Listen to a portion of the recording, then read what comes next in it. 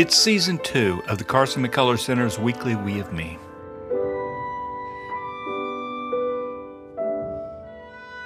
This is the first of 3 episodes based on our interview with Columbus, Georgia native Carson McCullers scholar and major McCullers Center benefactor, Dr. Thornton Jordan.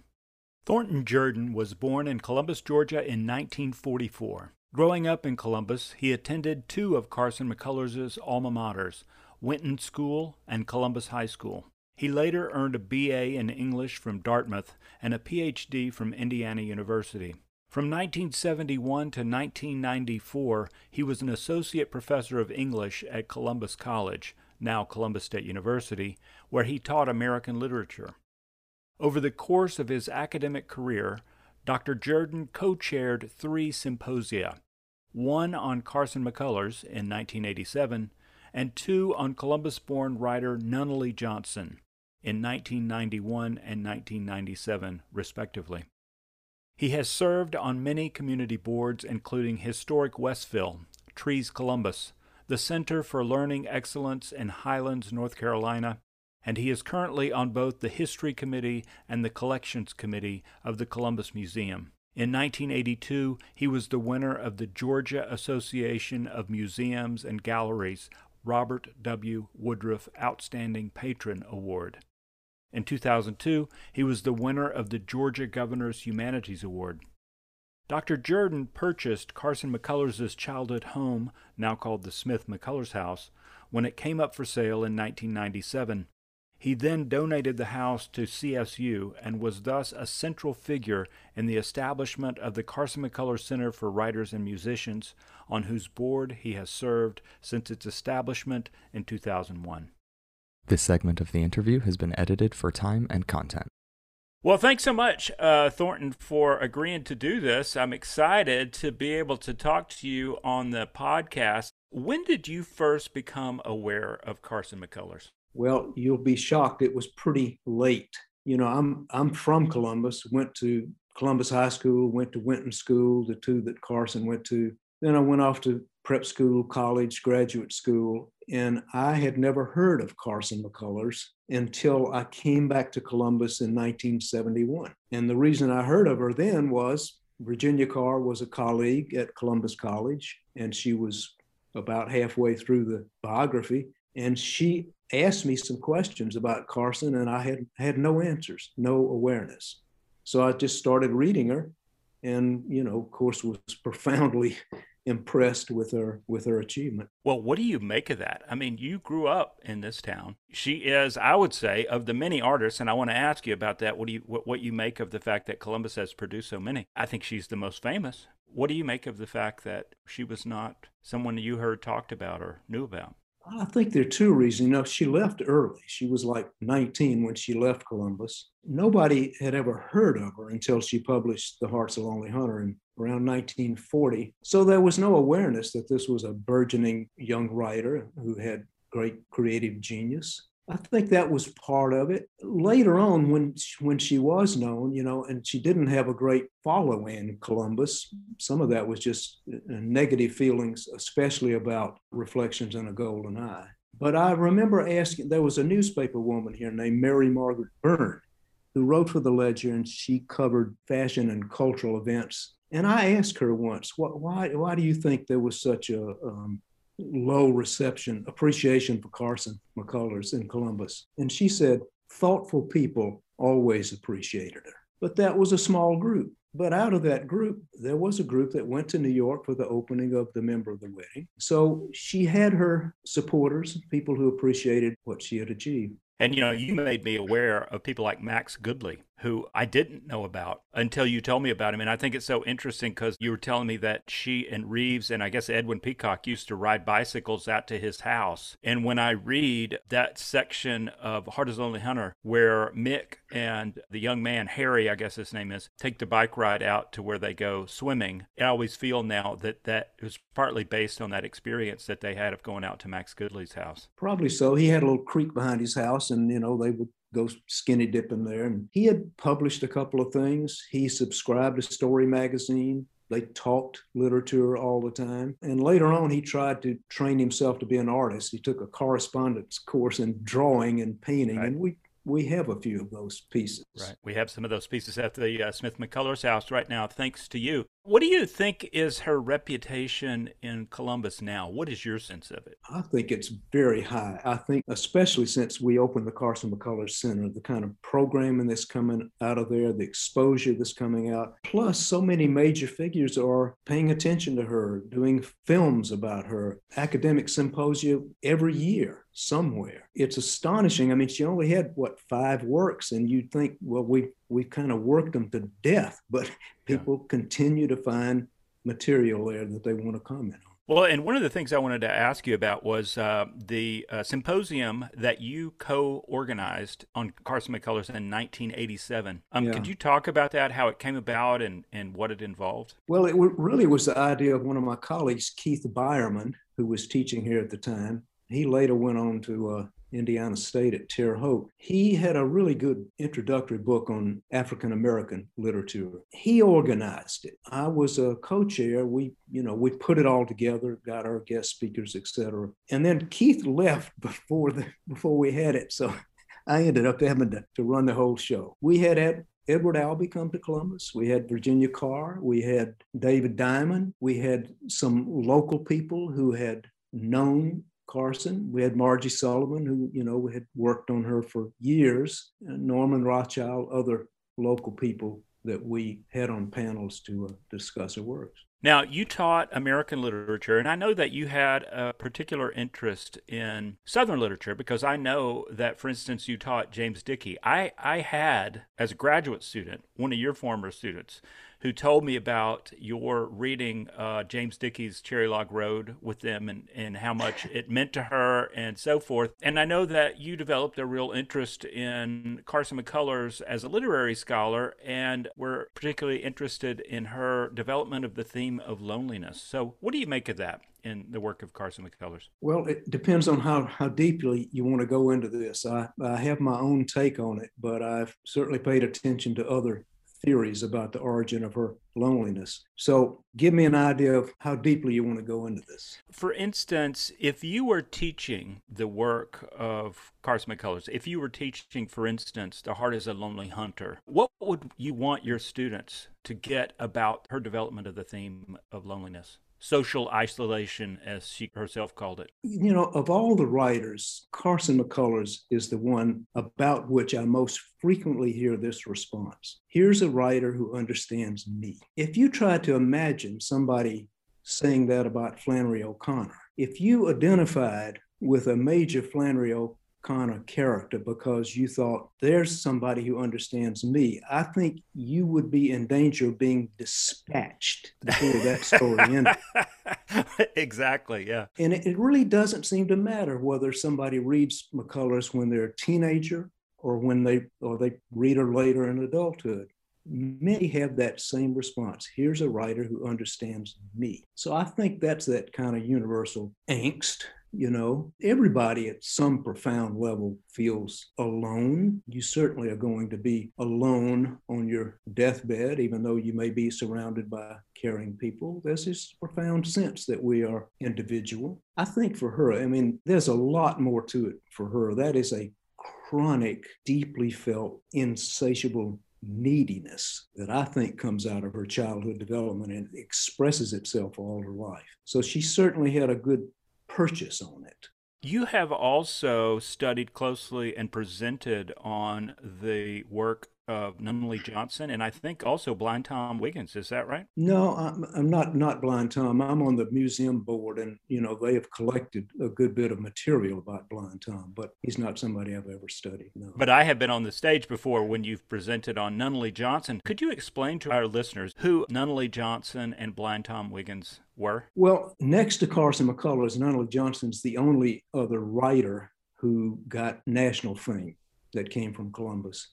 He's older than her. He was born about 1898. He went to Columbus High School, graduated not too long. He was in the Army briefly, but not too long after that, made his way to New York City, and he had a triple career. He was a bylined humorous writer for the Brooklyn Eagle. Then he had about 70 essays and short stories published in mostly the Saturday Evening Post and a few others. And then in the early 30s, when Hollywood was desperate to get screenwriters because Al Jolson's first talking movie had come out in 1927. They were hiring lots of writers to move out there. He moved out there, and in his career, he was the best known screenwriter in Hollywood. He was involved in about 50 screenplays, including The Grapes of Wrath, The Three Faces of Eve. The Dirty Dozen was one of them, wasn't it? The Dirty Dozen? That was one of the last ones. I've never had great admiration for it, but it's well known. And How to Marry a Millionaire. There's a great picture of him standing between Lauren Bacall and Marilyn Monroe at opening night in Hollywood for that film. That's who he was. And Blind Tom Wiggins was also a figure from Columbus. I think you're forgetting, by the way, Augusta Jane Evans, who wrote St. Elmo, because she was a writer of national prominence. I mean, we laughed, Thornton, but, you know, I remember I presented on her. That's when you presented on Nunnally Johnson. I think it was the Georgia Writers Association. I'll have to confess, she is just about unreadable to me. I mean, I think of a remark that was made about the seduction novels in the 19th century, and they're all based on one formula. Will the Redeemer redeem the seducer before the seducer seduces the Redeemer? Right. And it's got this high Christian salvation motif that overrides the real excitement of the book is the possibility that the rogue is going to have his way. But I mean, her prose is just insufferable to me. You know, I will admit, it's not my cup of tea. And I was reading it partly because I was going to be giving a presentation on it. And I'm sort of interested in things like that, sort of like 19th century poetry. You get too far past Whitman and Dickinson, and you're just wading through stuff. You know, you're not really enjoying it, or at least, you know, maybe I should speak for myself, but that's the way it is.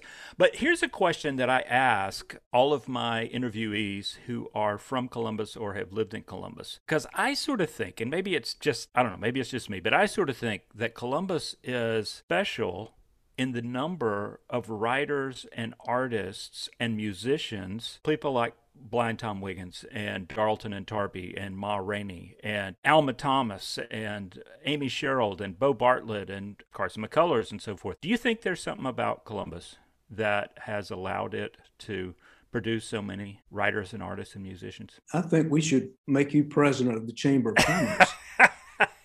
Again, maybe it's just me, but and maybe all towns of this size can, you know, have a similar record, but I don't think so. I think there is something about Columbus. Yeah, but you know, there's another facet to it. If you think of Amy Sherrill and Alma Thomas and even Bo Bartlett, they developed as artists when they moved away. So Alma Thomas had no instruction in art.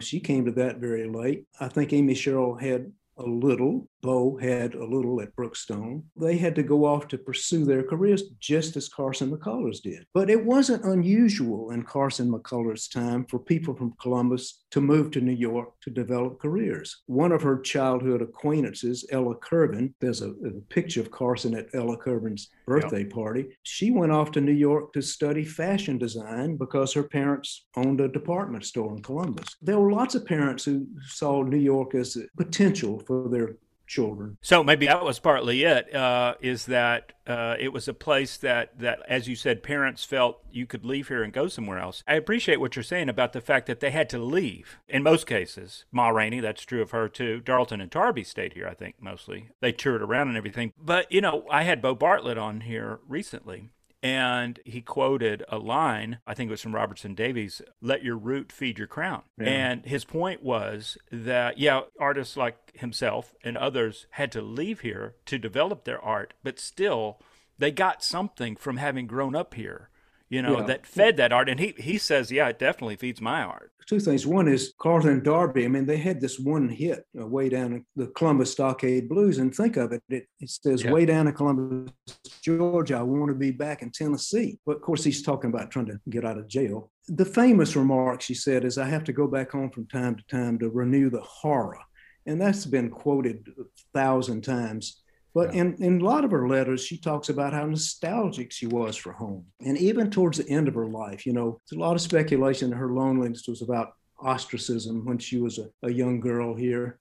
And she was asked about that end of her life, and she says, that really didn't bother me. So it could have been she was talking from success at that point, or it could have been it really wasn't that big an issue for her. I think her loneliness had a different root than that. Well, she has one story that is set in Nyack. And I think it's really interesting to me for that reason. And if you've been to Nyack, you can recognize, even though she doesn't name it, that's clearly where she's talking about.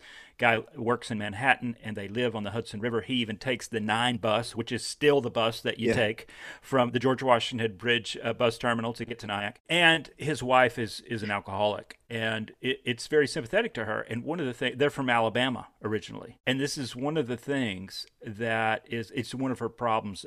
One of the sources of her drinking problem is that she feels alone and that she doesn't feel the sort of warmth in New York that she associates with home and the sort of connection to other people that she felt at home. So I wonder if that was something. Well, I feel certainly that must have been something that Carson was in touch with. Again, I think that loneliness, the root of that is so much earlier and so much deeper. I don't think it has to do with a sense of place. It's not about Columbus. It's about something else then. My take on it is that all her behaviors in all her relationships and her profound, insatiable neediness, and I think the drinking is one expression of it, of kind of an orality, is it comes out of her deepest sense of childhood, which she wrote in letters about many times. I'm going to read just a sentence to a letter she wrote to David Diamond,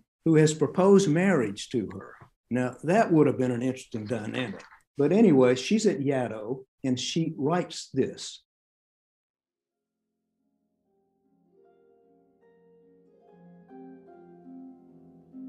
During the past few days, I felt very much alone.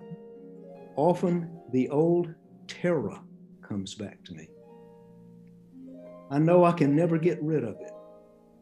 In such times, I don't know where to turn. I need so much. The few who can love me have so much patience. I need so much. I realize that in temperament and emotional stability, I'm like a child. Whether it will ever be different, I don't know. The craving to be reassured, the terrible need for love. She's saying that partly because she's turned him down on his proposal of marriage, and she's trying to explain to him why she thinks it'll never work. But she gives an image of this loneliness. She says, in some unnameable way, I'm put apart. There are times when I have felt like a small child shut up in a dark closet and hearing the sounds of a party going on outside.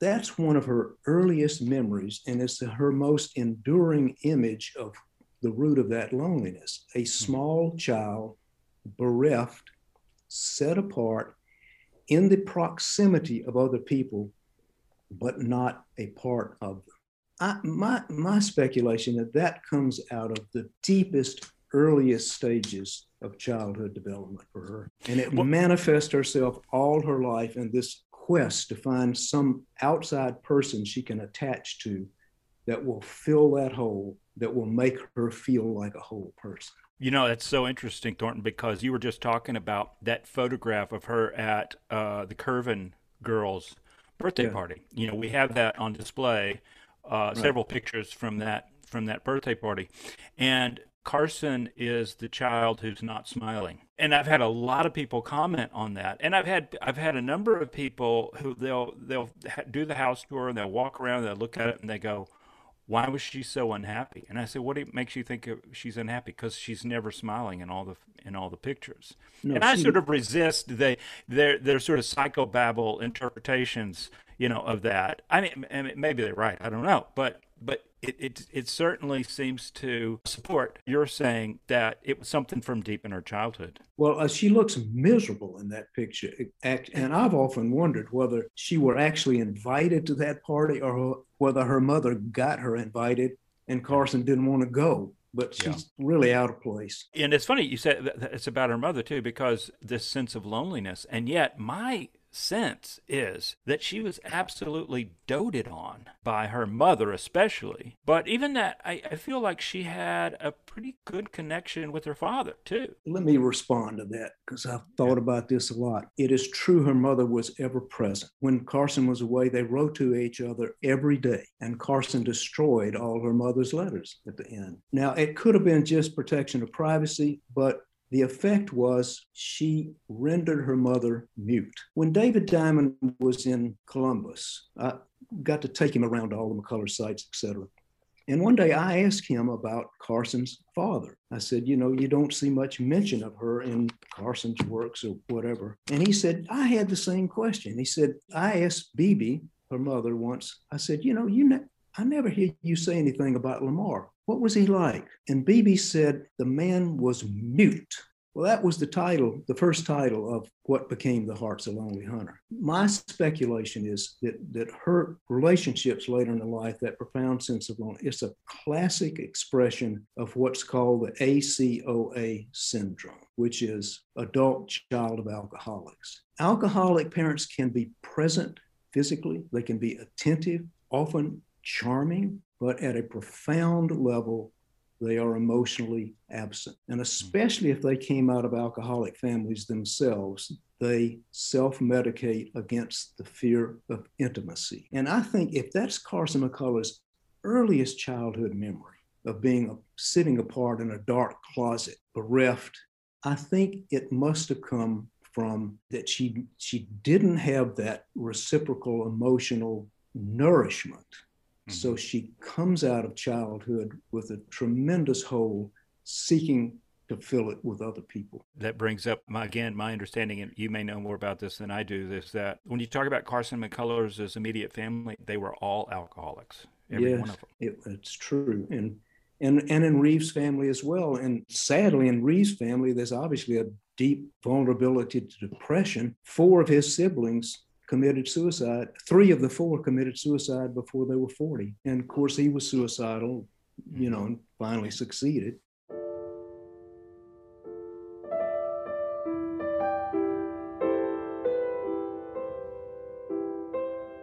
Thank you for listening to this episode of the Carson McCullers Center's weekly We of Me.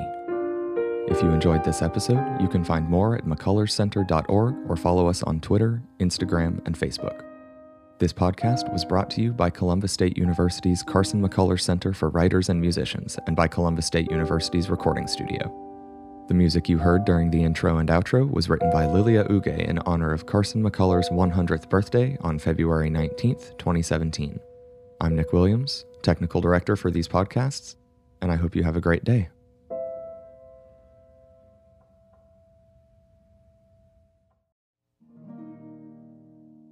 The text of Thornton Jordan's reading of the letter from Carson McCullers to David Diamond is in the Columbus State University archives. The music you heard during the reading was Contemplation by Henrietta Renier, performed live in Legacy Hall by Sarah Hancock on November 21st, 2020.